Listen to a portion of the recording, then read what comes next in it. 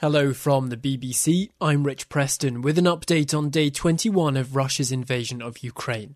Cities across the country have come under renewed attack, including the capital Kyiv, where a 12-storey residential block was hit.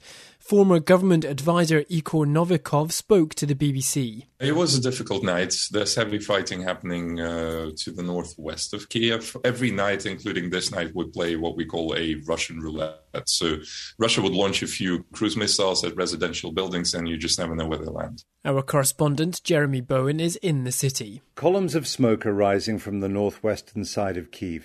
A senior Ukrainian government official announced on social media that their armed forces were counterattacking.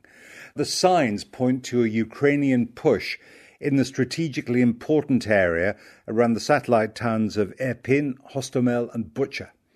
It is looking increasingly clear that the Russians do not have the combat power to break into Kyiv, a city that has been well organised for defence. There's also been further heavy bombardment of Ukraine's second biggest city, Kharkiv.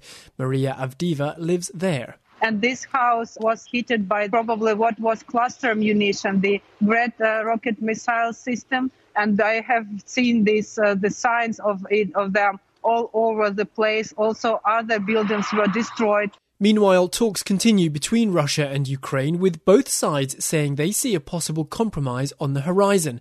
But our chief international correspondent, Lise Doucette, says there are reasons to be cautious about any immediate sign of optimism. When it comes to withdrawal of troops, that is really, really tough. We do know that for Russia, the minimal goal in this so-called special military operations is a land corridor along the south connecting eastern Ukraine with Crimea. Russia has seemed to have taken some of that land, and it's still battling for more.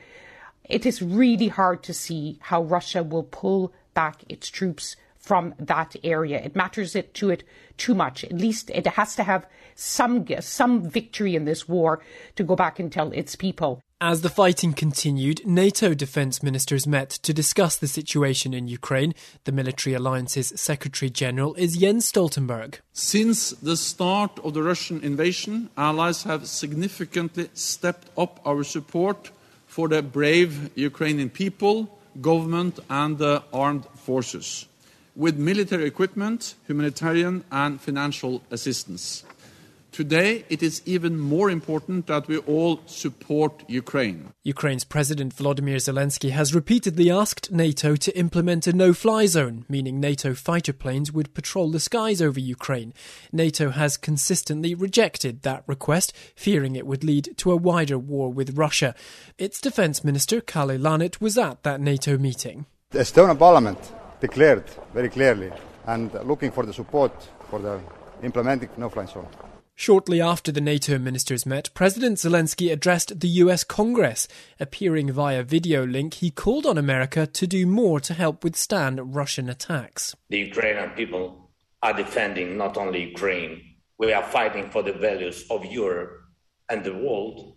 That's why today the American people are helping not just Ukraine, but Europe and the world to keep the planet alive. Mr. Zelensky compared the Russian invasion of Ukraine to Pearl Harbor and the 9/11 attacks. He pleaded for the US to support a no-fly zone, to supply fighter jets to Ukraine, and appealed directly to President Biden. The President Biden, you are the leader of the nation. I wish you to be the leader of the world. Being the leader of the world means to be the leader of peace. On Thursday morning, Mr. Zelensky is due to address Germany's parliament. As the fighting and diplomacy continue, more than 3 million people have now fled Ukraine.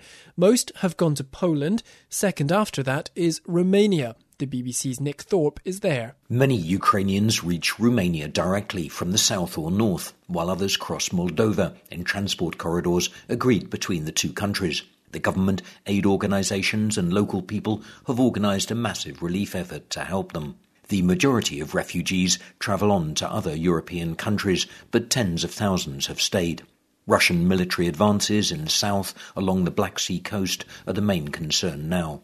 2.4 million people live in the Odessa Oblast or province, which is Ukraine's largest. Those are the latest developments on day 21 of Russia's invasion of Ukraine. I'm Rich Preston at the BBC.